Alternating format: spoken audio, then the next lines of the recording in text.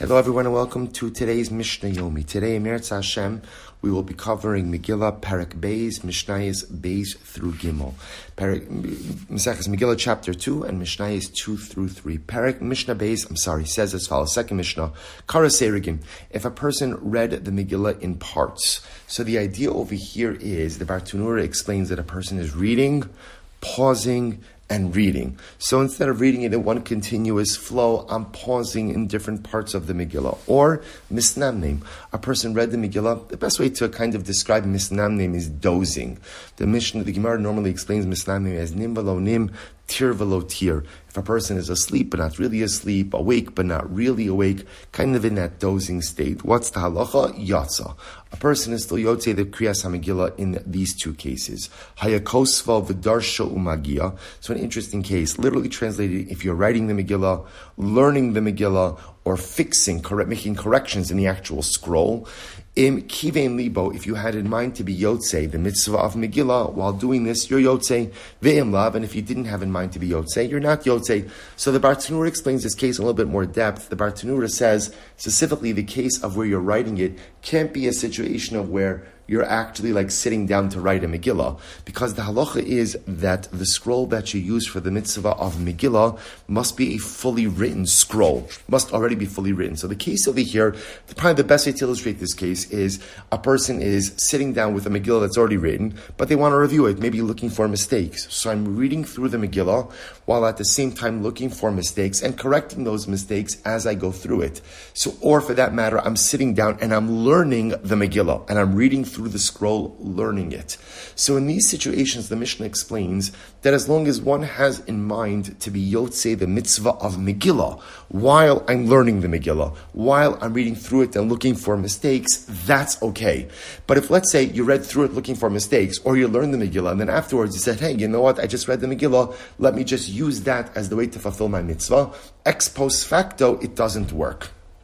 So in other words, while reading the Megillah, I could be doing other things as well, learning it, or looking for it, reviewing it and looking for mistakes, as long as proactively I had kavanah to be yotzei the mitzvah of Megillah at that time. Haisaksuva besam besikra bekumus ubekan konsum ala diar ala diftera lo yatsa. Ad shetei ksuva ashuris ala sefer ubidiyo. So here, the Mishnah gets into a little bit about the technicalities of how the Megillah is supposed to be written. So let me work from the end of the Mishnah backwards. The Mishnah says, in order for the scroll to be a kosher scroll, it has to satisfy three criteria. Number one, the Hebrew writing has to be ashuris, which is a specific type of script, which is the script that we use in our Sifrei Torah and in our Megillos. So it has to be written in ashuris script. Number two, ala sefer, which is processed, refined parchment, ubidio, with black ink which sustains, which endures. The previous lines explained that if you wrote with any other kind of ink, or for that matter, again, if you wrote on unrefined pieces of parchment, that is not a valid scroll. Beautiful. That's Mishnah Beis. We now come to Mishnah Gimel. Mishnah Gimel says, Ben ir shahalach lekrach, ben krach shahalach leir. So an interesting halacha. Remember again, we learned at the beginning of the Masechta that halacha l'maisa, different cities read at different times. So, for example, walled cities read on the 15th of Adar, unwalled cities read on the 14th of Adar. So now the Mishnah explains as follows. The Mishnah explains what happens if you live in one place, but you find yourself visiting another place. So let's say, for example, I live in Baltimore, which reads on the 14th, and I'm visiting Yerushalayim, which reads on the 15th. Or conversely, I live in Yerushalayim, I live in Yerushalayim, which reads on the 15th, but I'm visiting Baltimore, which reads on the 14th. So how do I structure my reading? Do I read like the place in which I'm currently situated? Or do I read according to the minhag of where I live? So the Mishnah says it depends. Im asid lachs rodim komo kori kim komo ve'im lav kori man. So literally translated, what this means is, if you're going to go home, if you're ultimately going to go home, so read like your place of residence. But if not, you read like the place in which you are currently situated. So the way the Bartenura and ultimately the Gemara explains what this Mishnah means is as follows. Everything is pretty much determined by where you are at the time when Purim occurs in the place in which you're currently situated. Let me explain this a little bit better. So let's say I live in Yerushalayim, but on the 14th of Adar, I am in Baltimore.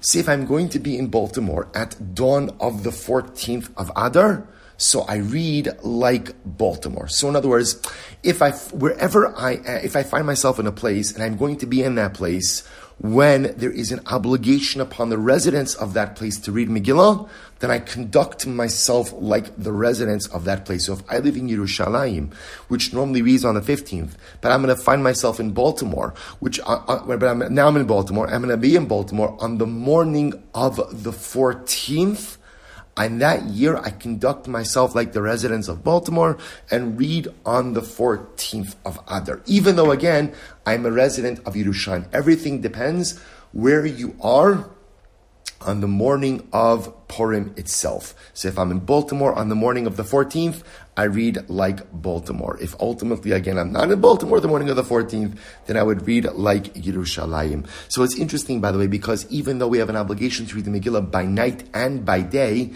halacha l'maisa, when you read is determined where you're going to be the morning of. So for example, interestingly enough, if I would be leaving for Yerushalayim, let's say the night of the 14th, then ultimately again, I would go ahead and read in accordance with Yerushalayim and not in Baltimore. Just an interesting halacha. Good. The Mishnah goes on. The Mishnah says as follows. There's an interesting idea. From what point, from how much of the Megillah do you have to read in order to fulfill your obligation? Rabbi Meir says, Kula. Rabbi Meir says, in order to fulfill the mitzvah of Megillah, you have to read the entire Megillah. Rabbi Huda Omer me Ish Yehudi. Rabbi Huda says, no, you only have to read from the section of Ish Yehudi Haya B'Shushan Abira. Remember again, this is the pasuk. This is from the second chapter of Megillas Esther, where we are introduced to Mordechai HaTzadik. And Rabbi Yossi says, Me'achar hadvarim ha'ela. Rabbi Yossi says, no, you only have to read from the third chapter.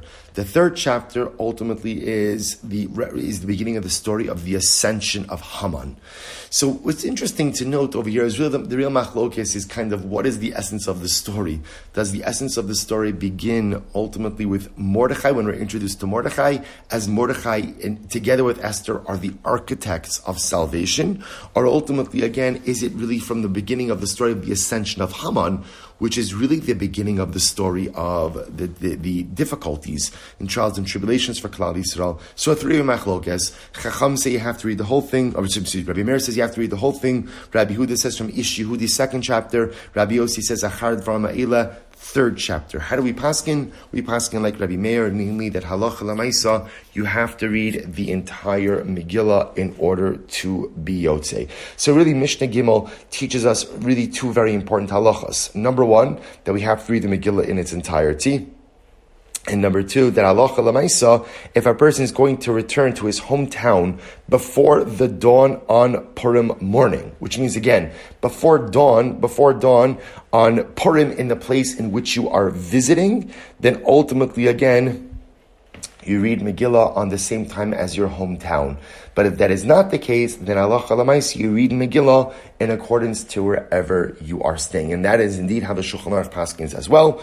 We'll stop over here for today. Wishing everyone a wonderful day and look forward to continuing with Mishnah Yomi tomorrow.